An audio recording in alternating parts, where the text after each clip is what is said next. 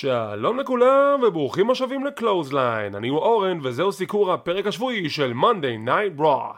ראשית אני מתנצל שהפרק לא עלה כהרגלו ביום שלישי, לצערי היו לי כמה עיכובים שמנעו ממני להעלות את הפרק בשעתו הרגילה, אבל אין סיכוי שאני אפספס סיקור, במיוחד לא של Monday Night Raw, אז הפרק עולה כעת יחד עם סיקור נוסף של הפרק השבועי של NXT 2.0, יהיה להנאתכם, לשמיעתכם ולצפייתכם, אז בואו ניכנס לשאר העניינים ונראה מה קרה השבוע ב-Monday Night Raw.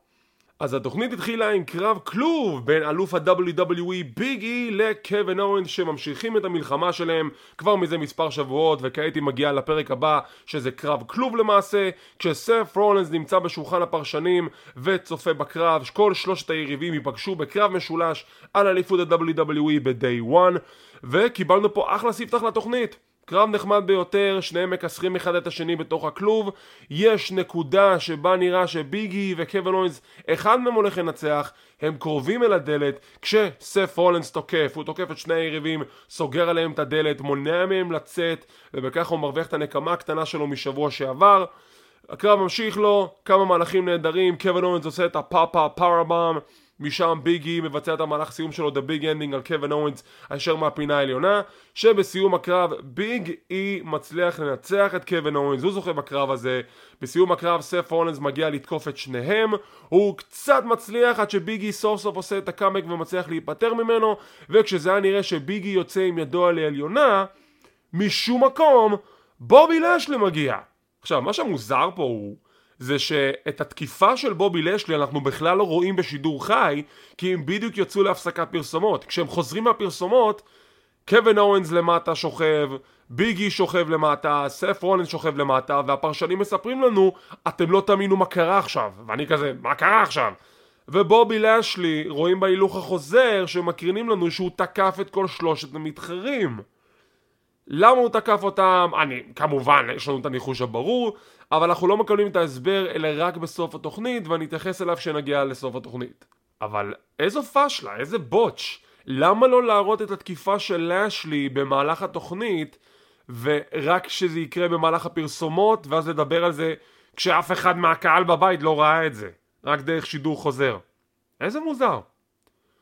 משם אנחנו עוברים לעמדה של הכניסה לזירה, שאנחנו רואים את מאט רידל עם ז'קט של כתבי האבקות, יחד עם אורטון שהוא מתחנן בפניו שילבש גם את הז'קט, והם מדברים על העובדה שמאט רידל יצר טורניר מיוחד, The RK Bronament, שזה למעשה טורניר זוגות שהזוכים בטורניר ילחמו נגד RK Bro כנראה ב-Day 1 או באיזשהו קרב אליפות עתידי. ואני לא מאמין, מישהו פה השקיע זמן ומחשבה במחלקת הזוגות של רוע? אני בהלם. הם אשכרה השקיעו זמן ומחשבה ביצירת טורניר. עזבו את זה שראינו כבר חלק מהקרבות האלה 750 פעמים. יש טורניר למחלקת הזוגות שעד היום לא ממש אכפת להם ממנה, אבל הנה עובדה, הם עשו טורניר קצר נכון, אבל עדיין טורניר שהזוכים בו יקבלו קרב אליפות על אליפות הזוגות של רוע מול האלופים RK Bro. אני מבסוט על זה. אני אוהב טורנירים, זה קונספט נהדר בשביל לקדם מתאבקים מסוימים, בשביל לקדם יריבויות מסוימות, ואני בעד. כל דבר שיקדם את מחלקת הזוגות באיזושהי צורה, אני בעד. מכאן אנחנו עוברים לקרב הבא שלנו. הקרב הבא הוא קווין זלינה נגד ניקי אש, שמקבלת בגרפיקה שלה שהיא נכנסת לזירה זרקור של בטמן. סוג של. כי זה מגניב, כי היא סופר גיבורה? היא בטמן? בכל מקרה, קרב חביב, קרב קצר לצערנו, אבל למזלנו, המחלקת הנשים מקבלת קצת כבוד הערב עם שתי קרבות גדולים בהמשך התוכנית, אז הקרב הזה קיבל את הזמן הכי קצר, מבאס, אבל אין מה לעשות. סיום הקרב מגיע שניקי אש מנסה לבצע קרוס בודי מהפינה העליונה, היא מפספסת, וזלינה מנצחת עם הקוד רד. זלינה מנצחת, שוב הם צוחקות על ניקי אש, לאחר מכן היא מאחורי הקלעים עם השותפה של ריה ריפלי שמנסה לנחם אותה. פתאום מגיעה איזושהי מעריצה ואומרת אפשר חתימה, כשהיא בכלל לא מסתכלת על ניקי אש שהיא מבקשת את זה. ניקי חושבת שזה בשבילה, ולא, זה בשביל ג'רי לולר, כי אנחנו בממפיס, וג'רי לולר מממפיס. ואז הוא אומר לניקי אש, אני יודע מה יכול לעודד אותך, רוצה חתימה? איזה שמוק. עכשיו, מלבד העובדה שהוא שמוק, בואו נתייחס רגע לסיפור הגדול פה של ניקי אש וריה ריפלי. אחרי שניקי אש זכתה ב-Money in the Bank, אחרי שהיא פדדה את המזוודה ונהפכה לאלופת הנשים של רוע, אחרי שהיא זכתה באליפות הזוגות עם ריה ריפלי, אז מאיפה מגיע הסטורי ליין הזה שרוצים לבייש אותה? כל המטרה שלה זה שהיא אומרת, כל אחד יכול להיות גיבור, כל אחד יכול להצליח, כל אחד יכול להתגבר כנגד הסיכויים. ואז באות הבריוניות של השכונה ומשפילות אותה וצוחקות עליה בגלל שהיא מיוחדת, בגלל שהיא רוצה לשאוף ליותר, בגלל שהיא מייצגת איזשהו משהו קצת חיובי בחיים. אז למה לרדות את זה? למה להשפיל את זה? למה להיכנס לסטורי ליין שכל המטרה שלו זה לרדות ולהשפיל את ניקי אש גם כדמות וגם כמתאבקת? הרי הקטע של הדמות זה שהיא תהיה אובר עם ילדים לצורך העניין, כי היא סופר גיבור, ולפי איך שאני רואה במדיה החברתית וגם בהאוס שואוז, אז הילדים אוהבים את הדמות. אז למה להרוס? למה להשפיל? לא מבין את זה. משם אנחנו מגיעים לקרב הראשון בטורניר ה-RK ברונמנט, כשהסטריט פרופטס נלחמים נגד AJ סטיילס ואומוס. כן, קרב שכבר ראינו מספר פעמים, אבל זה חלק מהטורניר, אז אני אחליק על זה. קרב חביב ביותר, עם סיום סופר מוזר. סופר מוזר. מסתבר שאי ההבנה שקרתה בשבוע שעבר הייתה למעשה תחילת מפלתם של סטיילס ואומוס כצוות. הערב יש להם את קרב הזוגות מול הסטריט פרופטס. קרב חביב ביותר כמו שכבר ציינתי, AJ סטיילס קרוב לניצחון, הוא עומד לבצע את מהלך הסיום שלו, The Phenomenal Forearm, מהדופן של הזירה, כשאומוס עושה בליינד טאג, AJ שואל אותו, למה אתה עושה לי טאג? איך שהוא אומר לו את המשפט הזה, אנג'לו דוקינס מושך את AJ למטה, אומוס מתעצבן, מתחיל לריב עם דוקינס מחוץ לזירה, השופט מתחיל לספור ספירת חוץ, מונטז פורד מנסה לעצור אותו ולא מצליח, בסוף מונטז פורד חוזר לזירה, אומוס נשאר בחוץ, והסטריט פרופטס מעפילים לגמר הטורניר. כשהקרב מסתיים, AJ סטיילס מדבר אל אומוס ואומר לו, אתה צריך להקשיב לי. עכשיו, הוא גם לא אמר את זה בצורה שהיא מבזה, הוא לא השפיל את אומוס, הוא פשוט אמר לו, חביבי, תקשיב לי, אני הוותיק פה, אני קצת מבין יותר בכל הקונספט של עולם ההאבקות, ואם אתה מקשיב לי, אנחנו מנצחים. וגם AJ היה קרוב לניצחון. אומוס למעשה הפסיד את הקרב לשניהם, אומוס יצר פה החומוס. אז למה?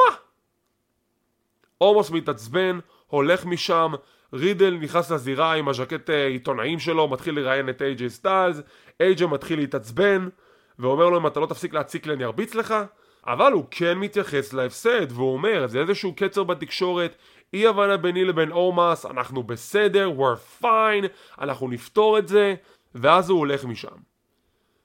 יש בזמן האחרון ניסיון מ-WWE להפוך את היוצרות וליצור סטורי ליין שאנחנו פחות או יותר יודעים איך מגיעים לשם בדרכים מאוד מאוד משונות ומוזרות. דרכים שאני בדרך כלל לא רגיל לראות בסטורי ליינים של WWE או בסטורי ליינים של ההאבקות כמו מה שקרה כאן.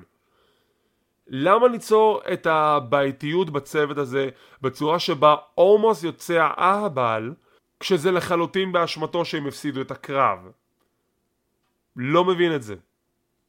לא מבין את ההיגיון הזה, לא מבין את הכיוון הזה, ושוב, זה משהו שקורה בכל אחד מהברנדים, גם ב-Raw, גם בסמקדאון, וגם ב-NXT 2.0. אם אתם רוצים לדעת איך זה קורה ב-2.0, אתם מוזמנים להאזין לסיקור הפרק שלי בפודקאסט הבא שעלה בערוץ בדיוק בדקות אלו. חשוב גם לציין שכל הסגמנט והבנטר בין רנדי אורטון לרידל מאוד משעשע, שרידל רוצה לאמץ את תפקיד הכתב, אורטון לא ממש נכנס לעניין הזה, רידל שואל אם יש לו משהו להגיב לגבי השרוריה שקרתה עכשיו, ורנדי אורטון אומר נופ, וכרגיל זה משעשע. אני אוהב את הכימיה בין השניים, הם מאוד משעשעים ביחד, אני עדיין לא מאמין שהם ביחד, אבל היי, זה סיפור שעובד, אז מי אני שיתלונן? קרב הבא, דמיאן פריסט נגד רוברט רוד על אליפות ארצות הברית, זה עוד אתגר פתוח. אז רק שאני אבין, לרוברט רוד היו כבר 2 קרבות אליפות בשבועיים. קרב בשבוע שעבר על אליפות הזוגות של רוק, שאין לי מושג איך הם השיגו את הקרב הזה, וגם הקרב הפעם על אליפות ארצות הברית, שנכון זה אתגר פתוח, אבל עדיין איך הוא השיג את האפשרות הזאת, אין לי מושג. קרב נחמד ביותר, דמיאן בשליטה בתחילת הקרב עד שדולף זיגלר מסיח את דעתו למספר רגעים שזה מאפשר את היתרון לרוברט רוד להשתלט על הקרב. קרב צמוד ביותר, אבל בסיום דמיאן פריסט מנצח את רוברט רוד ושומר על האליפות. עם סיום הקרב, כשהוא מניף את התואר לניצחון, דולף זיגלר מנחית עליו סופר קיק והם הולכים משם. אז כנראה שדולף זיגלר יהיה הטוען הבא לכתר לאליפות ארצות הברית, והקרב שלהם כנראה יתקיים בשבוע הבא. הוא לא הוכרז, אבל אני רק יכול לנחש מהסיטואציה, אולי אפילו נגיע ל-day 1, אולי אפילו נקבל קרב משולש, אי אפשר לדעת, אבל זה כנראה הקרב הבא המסתמן לדמיאן פריסט, שעדיין עובד על פיצול האישיות שלו. קרב הבא, קרב ממש טוב של מחלקת הנשים, שביאנקה בלר נלחמת נגד דודרופ. עוד לפני תחילת הקרב שביאנקה עושה את כניסתה לזירה, דודרופ ישר תוקפת אותה, וזה היה נראה שהיא הולכת להשיג ניצחון קל, שהקרב יתקרא כאי תחרות, כלומר הוא לא יתקיים, אבל הוא כן מתקיים, ויש לנו אחלה קרב בין שתי המתאבקות.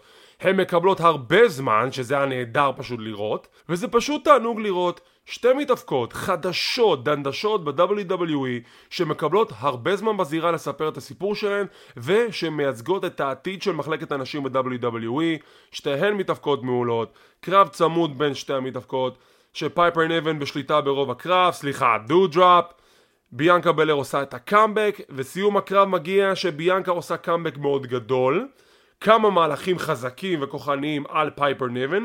היא כמעט מבצעת את מהלך הסיום שלה, שהיא מצליחה להניף את פייפר נבן על הכתפיים, שזה באמת הישג מרשים. כבר דיברנו על העובדה שביאנקה בלר היא בחורה מאוד אתלטית, אבל דודרופ מצליחה לברוח מהאחיזה, לצאת מהזירה, והיא נספרת בחוץ. היא מעדיפה להפסיד בקאונט אאוט, וזה מוזר לי מאוד שקיבלנו שני קרבות הערב ששניהם הסתיימו בקאונט אאוט. נכון, תחת נסיבות אחרות, אבל לקבל שני קרבות בערב אחד עם תוצאה מאוד דומה, זה קצת תמוה בעיניי. למרות שהם כן הפסידו תחת נסיבות מפוקפקות, אומאס פשוט לא הצליח לחזור לזירה, ודודרופ פשוט עזבה את הקרב. אפשר להגיד שזה שונה, פשוט זה לא משהו שאני רגיל לראות במהלך פרק אחד, ששתי קרבות מסתיימים תחת תוצאה מפוקפקת כמו קאונט אאוט. אבל היי, זה עבד, זה הגן על פייפר בהפסד, זה גרם לביאנקה לראות יותר חזקה, אז מברוק לביאנקה בלר שניצחה את הקו הראשון במלחמה שלה מול דודרופ.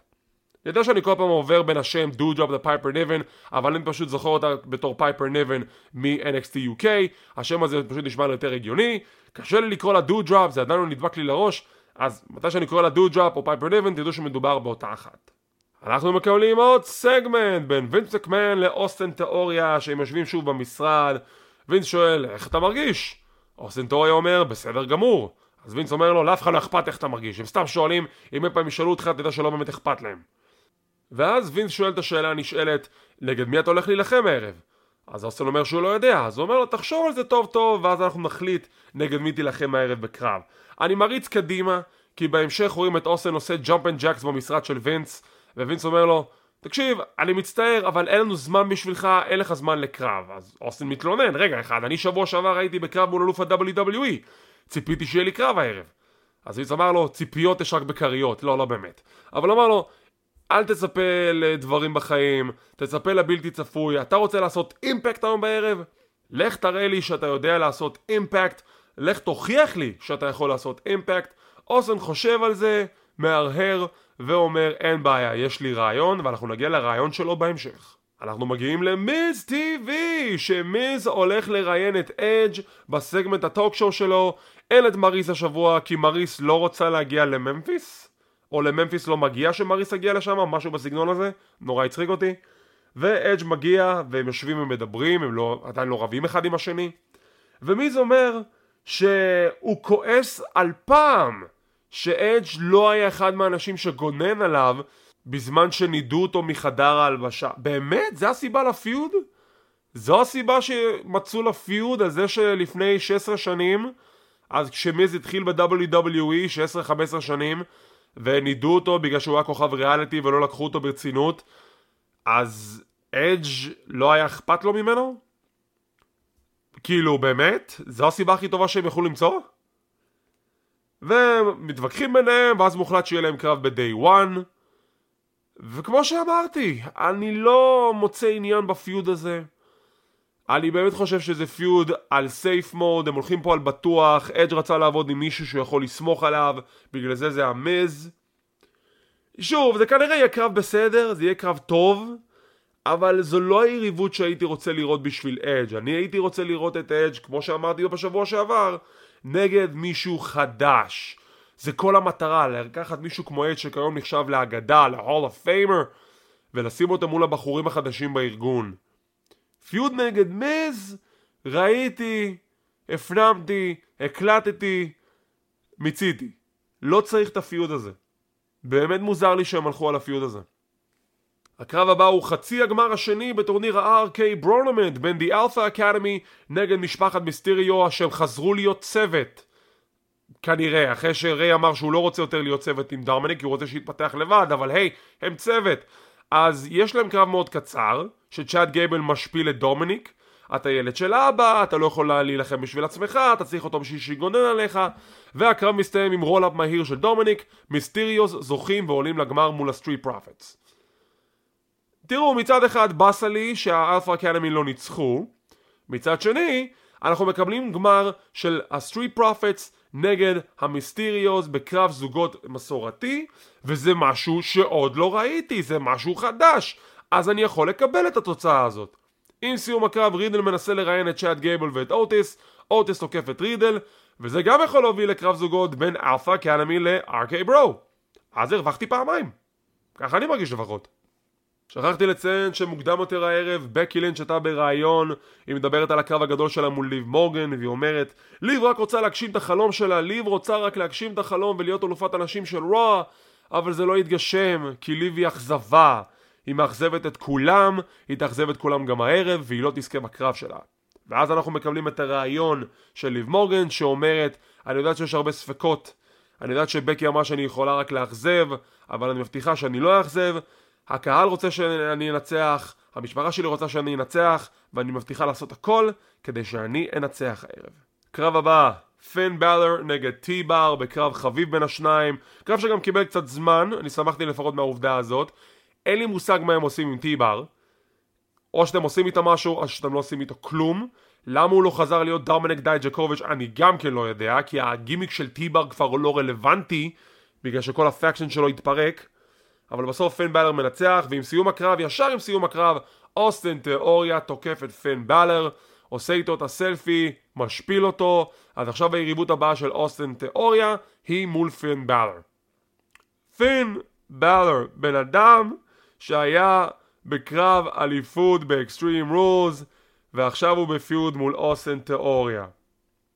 זה ירידת מדרגה מאוד מאוד גדולה, ופשוט חבל לי שפין בלר איבד את המקום שלו באפר קארד.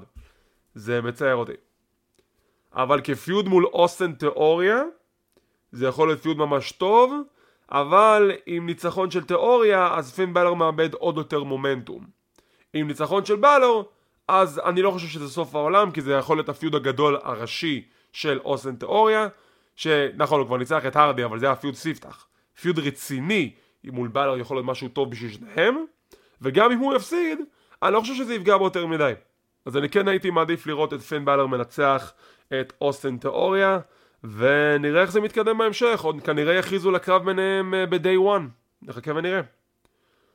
אנחנו רואים את דיינה ברוק הולכת מאחורי הקלעים שארט-טרוף ואקירה טזאווה מחופשים לפח אשפה ולאיש דשא, מה שזה היה. אומרים שהם ינסו לקחת את האליפות ממנה, היא אלופת ה-24/7 החדשה, שרג'י מגיח מאיזושהי מסעית שהוא קופץ מעל המסעית על שרל הרצפה במהלך אקרובטי, כי הוא אקרובט.